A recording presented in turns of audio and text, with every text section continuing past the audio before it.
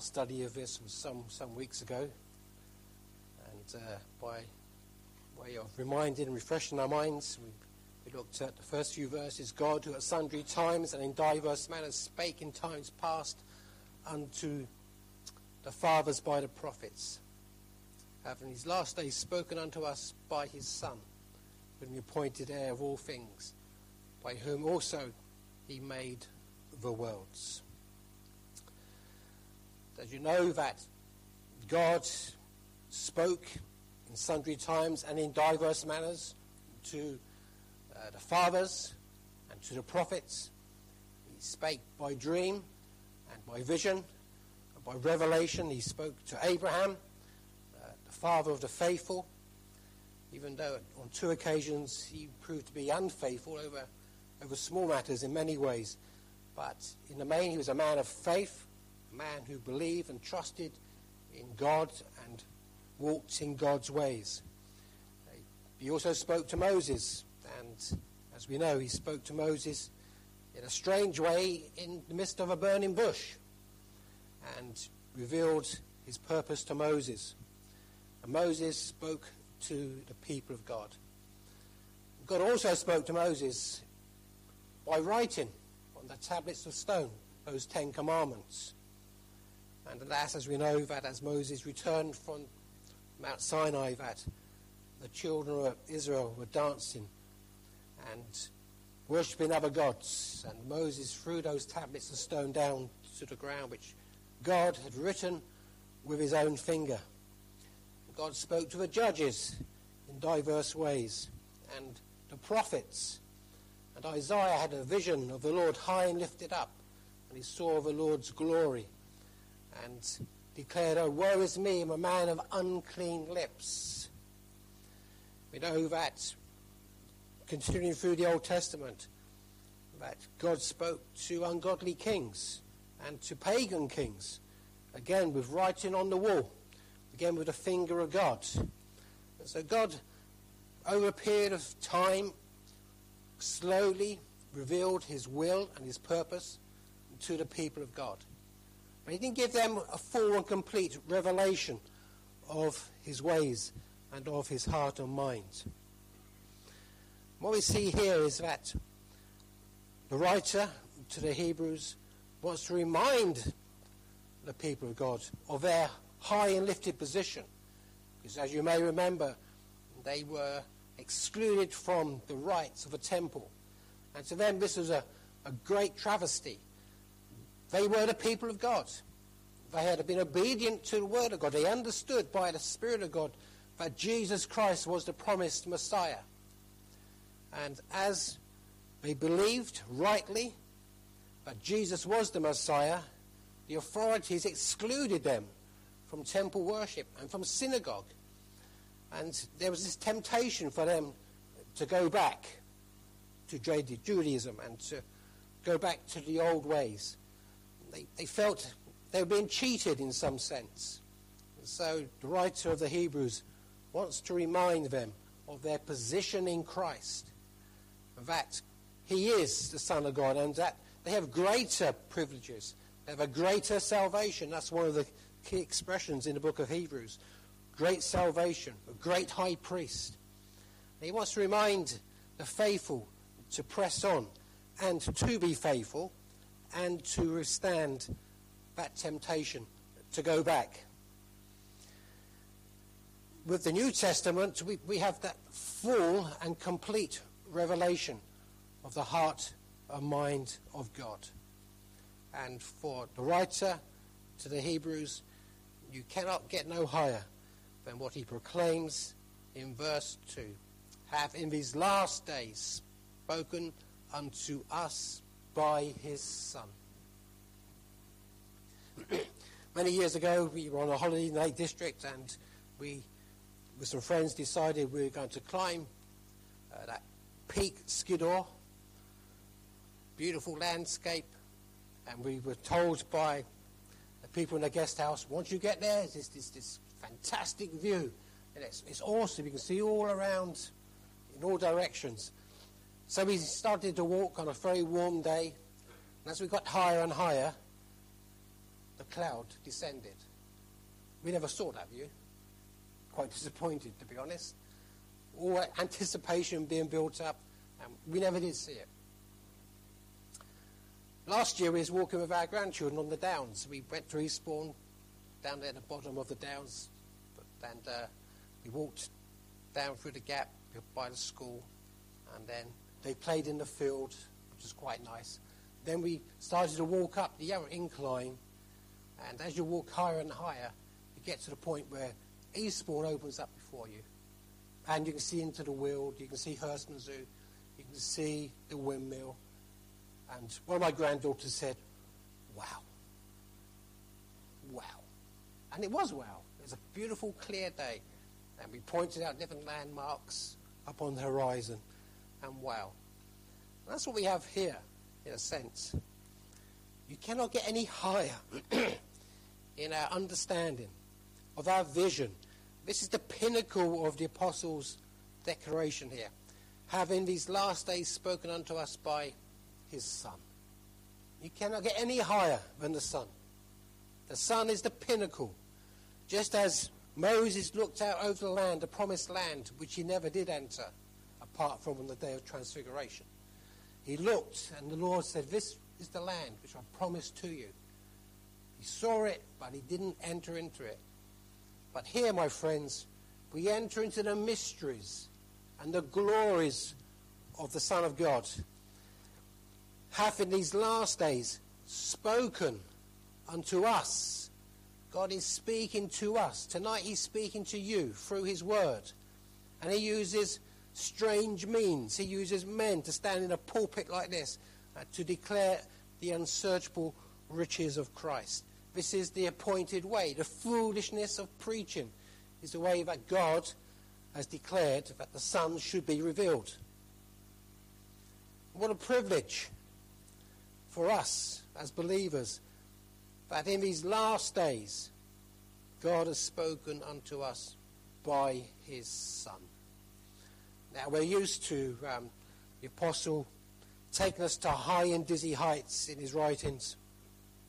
In the book of Ephesians, he writes in verse 3 of chapter 1, Blessed be the God and Father of our Lord Jesus Christ, who have blessed us with all spiritual blessings in heavenly places in Christ, according as he hath chosen us in him before the foundation of the world, that we should be holy and without blame before him in love, having predestinated us unto the adoption of children by Jesus Christ to himself, according to the good pleasure of his will, to the praise of the glory of his grace, wherein we have been made accepted in the beloved, in whom we have redemption through his blood and forgiveness of sins, according to the riches of his grace.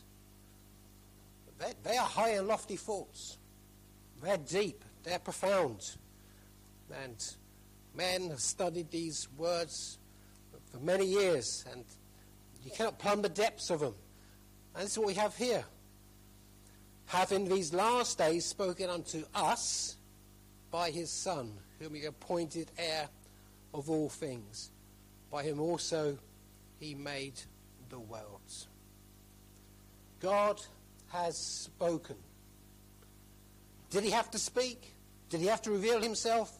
No, he didn't. But purely of his grace, love and mercy, God has spoken unto us by his Son. This is a mystery, is it not? God has spoken unto us. Nothing else to be said. Nothing else to be added. Here, my friends, we have that complete and final revelation of the heart and mind of God the Father. And in a sense, this should blow our minds. It should excite us. But alas, we've become too familiar with these truths. And do they really affect our soul? That God Almighty, in the person of Jesus Christ, has spoken unto us by his Son. It's a wonder, it's a mystery. And God has revealed these things to babes. not that we were any better or wiser than any other, but by his pure grace, love and mercy, as he predestined us before the foundation of the world, to come into a knowledge of these truths. And the longer you live the Christian life, I trust you are like a sponge and you just suck all these things up. And as you imbibe and as you live by these truths, God reveals more revelation of himself in the face of Jesus Christ. Or maybe you're like an old sponge, which is dry and unreceptive. In that case, God brings judgment upon us. He doesn't reveal those things to us anymore. And those things which he did reveal to us are taken away. So again, we need to emphasize the importance of coming to the Word of God daily and to be refreshed and to be cleansed and to be fed by this precious Word. As we know in our own county, many men, women and children lay down their lives for this book in their own blood. What a wondrous thing that is, that God has spoken unto us by his Son. He could have spoken to us through an angel. He could have spoken to us through the prophets. But no, he's chosen to speak to us that full revelation by his Son. I want you to notice some things with me tonight. His divine sovereignty. Who have these last days spoken unto us by his Son, whom he appointed heir of all things. This Son is a divine sovereign. He's been appointed heir of all things. Jesus is the heir of all things in heaven and in earth. All things, nothing exempt. Creation is his. He created. He sustains it. It's his. The church, he's purchased the church with his own blood. We are blood-bought people. The church is his church. He's been given the church. He is heir of all things. He's heir of heaven and earth, of hell itself. Nothing exempt. He has power over death. He has power over sin. He has power over Satan. He has power over the flesh. He has power over hell itself. There is nowhere where his sovereign will and purpose is not fulfilled, for he is heir of all things. And all will acknowledge that Jesus Christ is Lord in that great and terrible day when he shall return again. He is divine in creation. In 2 part B, by whom also he made the worlds. He made the worlds. He said, let there be light, and there was light. He called forth the fish of the sea, and every creature in the sea, every plant, every herb, every flower, every beast, every insect, he called forth. He created. He created it for his glory and for his pleasure. He is the divine creator. He makes all things. He creates and sustains all things. He sustains the orbit of our planet, the orbit of the spheres in the heavens. He has been appointed heir of all things, by whom also he made the worlds. He made, just with the word, the spoken word of God. And all comes to fruition. We see here also his divine glory, who being the brightness of his glory and the express image of his person, and upholding all things by the word of his power, who being the brightness of his glory. Whose glory? God's glory. We see here the God-man, Jesus Christ. He's the brightness of God's glory. This is God coming in human flesh to visit men and women. He comes and reveals the glory of God the Father, who being the brightness of his glory. If you look at the sun, it will blind you. If you look at all the stars, you to take all the cosmoses in the world together, they would be a fraction of the glory that radiates from the Father God. And our Lord Jesus who being the brightness of his glory and the express image of his person. In the face of Jesus Christ, when we look at him, we see God himself. We see his attributes and his character. We see his weighty glory. He is the brightness of God's glory. In a sense, we see here the likeness of the invisible God. There's a mystery there. I can't unwrap that for you. But in Jesus, we see the invisible God. We see him with the eye of faith. We see him as he ministers through the New Testament to his people, to the poor and to the needy. We see him in his suffering, in his shame and humiliation.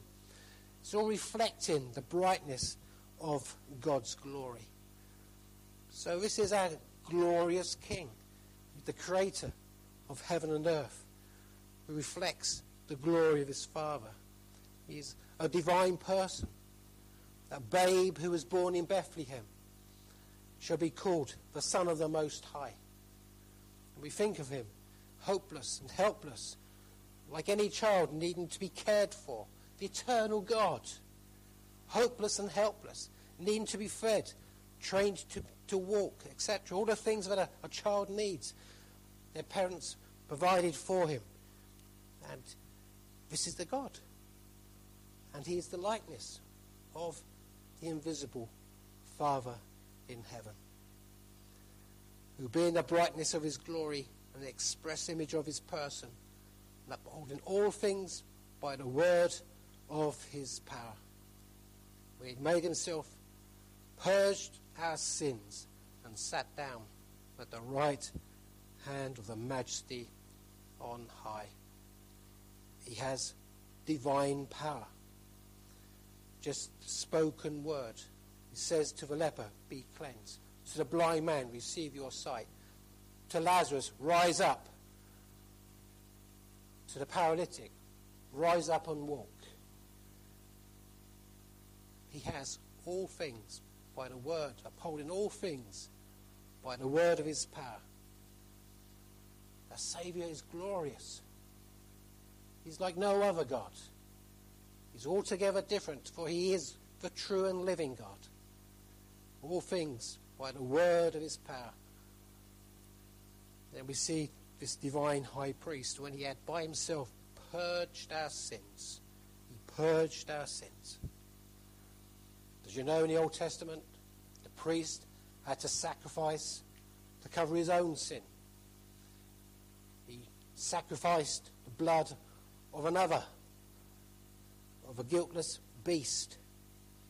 But our great high priest purges our sin by himself. By himself. No other. You know full well that the priest had to bring that perfect sacrifice, no spot or blemish. It had to be pure, spotless. And this is what we see in the Lord Jesus Christ. He was the Lamb of God who takes away the sin of the world. No fault could be found in him. Pilate says, I find no fault in this man. And they bring false witnesses. And yet Pilate says, I find no fault. The declaration of his sinless character. We see him there as the great high priest. He being the high priest, offering him himself. He is the priest. He is the offering. He offers his own body. And as his blood is shed on that altar, he is the altar of God. We see that sacrifice pleasing and acceptable to God. And when by himself, no priests, no other took part in this purging, he purged our sins by himself. He is unique. He is the spotless Lamb of God. And not only that, when he had achieved that divine work of our sins being forgiven, we find that he sat down. Verse 3, he sat down on the right hand of the Majesty on high. Our priest now sits. We have a divine advocate with the Father who sat down at God's right hand and pleads and and perfects our poor and weedy prayers. He sat down at the right hand of the Majesty on high. He's entered into the Holy of Holies and he's sat down. That's where he resides tonight, friends. Sitting at God's right hand. This is our blessed high priest. No other priest could achieve this. Every other priest, from Melchizedek to Aaron and through the line, they died and sacrificed for their own sin. But our Saviour, this great high priest, purged our sins and now is sat down at the right hand of God, praying for you. Does that not blow your mind? Does that not bring that expression? Amazing love, amazing mercy, amazing grace. He has the power to forgive. He has the means to forgive the sins of his people. And he sat down. He sat down at God's right hand. In verse 4, we see here, he has a better name, a divine name, being made so much better than the angels, as he have by inheritance obtained a more excellent name than they. The Jews put a lot of weight upon angels, a lot of debates about angels and their work, how many angels you could sit on a pinhead, and all sorts of weird stuff they debated. But when we think of our Lord Jesus being made so much better than the angels, the angels were big in Judaism. It was a big thing for them to consider. So the apostle wants these Jews to understand that being made so much better than the angels. So much better than the angels? How can that be? They're ministering spirits of God. But he declares it quite clearly that he's much better than angels, as he have by inheritance obtained a more excellent name than they. This divine name. We sing that hymn, don't we? Oh, how I love the name of Jesus. We think of that name. Emmanuel, God with us. We think of him, the mighty counselor, the mighty God, Jesus. These things should stir our hearts, brethren. This name, every time we hear it, should make our hearts skip for joy and rejoice and to sing praises, as we were considering this morning. For this name is glorious above heaven and earth. It's a name which is high and lifted up. But Satan is cunning. He wants to undermine this name. He wants this name to be mocked. He wants this name to be blasphemed. And dear friends, as the people of God, we have that duty and that joy to uphold the name. For it's a better name than the angels, as he have by inheritance obtained a more excellent name than they. In verse 8, we see here that he is a divine king. But unto a son he saith, Thy throne, O God, is for ever and ever. A scepter of righteousness is the scepter of thy kingdom. This is where he sits, upon a divine throne. Again, in the book of Psalms, we've been considering this kingship of our God. And the kings sat on the throne. And if you look at hieroglyphs in Egypt, you'll find the Pharaoh sitting on a throne. And it's high, it's lifted up, it's elevated. The throne that our Saviour sits on is a throne of righteousness and of judgment. It's a righteous and a just throne. It's not a throne made by human hands. It's a throne that is set in the glory of heaven itself. And God says unto him, Thy throne, O God, is forever and ever. It's an everlasting throne. Our Queen, bless her, will pass away one day, and she will no longer sit upon her throne. But our God, the Son of God, Jesus Christ. Thy throne, O God, is forever and ever. A scepter of righteousness is the scepter of thy kingdom. What a glorious vision that is of the Lord Jesus before our eyes tonight. This one who is divine, the sovereign King, King of creation, the King of glory, this divine person with divine power, this great high priest, this great advocate with the Father, this wondrous, glorious name is our King. Tonight, encourage your hearts that he is your King. And as he's King, and as he has all these attributes, let's not be puny as we approach him in prayer. Let's bring large petitions to our God. He is able to answer our large petitions. Yes, we pray for the sick and for those who sorrow. But let's pray for the kingdom of God, that it may come, that he may be glorified, that he may visit the church of the Lord Jesus Christ. Let's bring these petitions. He's able.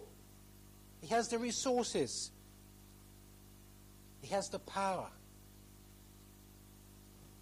We are encouraged to bring large petitions, to awake our God, to hear our prayers. He is a divine King. He has all the resources of heaven and earth at his disposal for his poor, impoverished children. But unto the Son he saith, Thy throne, O God, is forever and ever. A scepter of righteousness is the scepter of thy kingdom. He's also a divine comforter. We didn't read this, but in chapter 2, verse 18, for in that he himself hath suffered being tempted, is able to succor them that are tempted. We have one who has walked the way of all flesh, yet without sin. He knows what it is to be rejected. He knows sorrow and grief. He knows pain and agony. He knows the joy of life, celebration of a wedding. He knows these things because he's walked in our shoes, so to speak. And he is a divine comforter. He has sympathy, he has empathy with us. Do we have empathy for one another? Do we show that compassion and love one for another? Thankfully we do here. And that's a real blessing. But there are others out there who need to be comforted. And he is able to bring that comfort that never dying souls need. So this one, this divine person whom the apostle seeks to exhort to his Jewish believers is our God. He's the heir of all things. He is the end of all history. He is the beginning of all history. He was before all history, and he will be throughout all history. For his throne is forever and ever. This is our God, and we worship him tonight. Let's sing our closing hymn, please, and we'll sing 253. 253. The head that once was crowned with thorns is crowned with glory now. 253.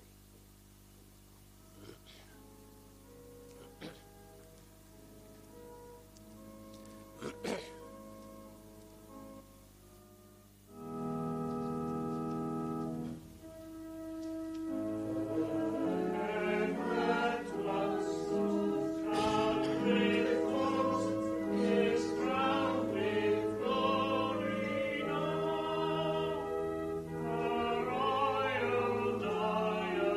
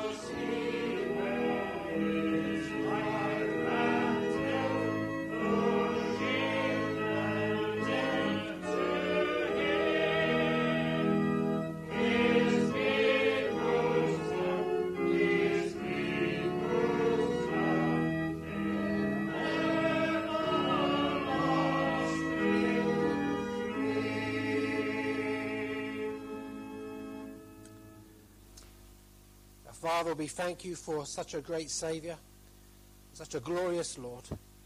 We thank you, Lord, that he himself has purged our sin. He has revealed the Father's heart. He has empathy and sympathy with his people. Hallelujah. What a Saviour. And have the Lord bless thee and keep thee.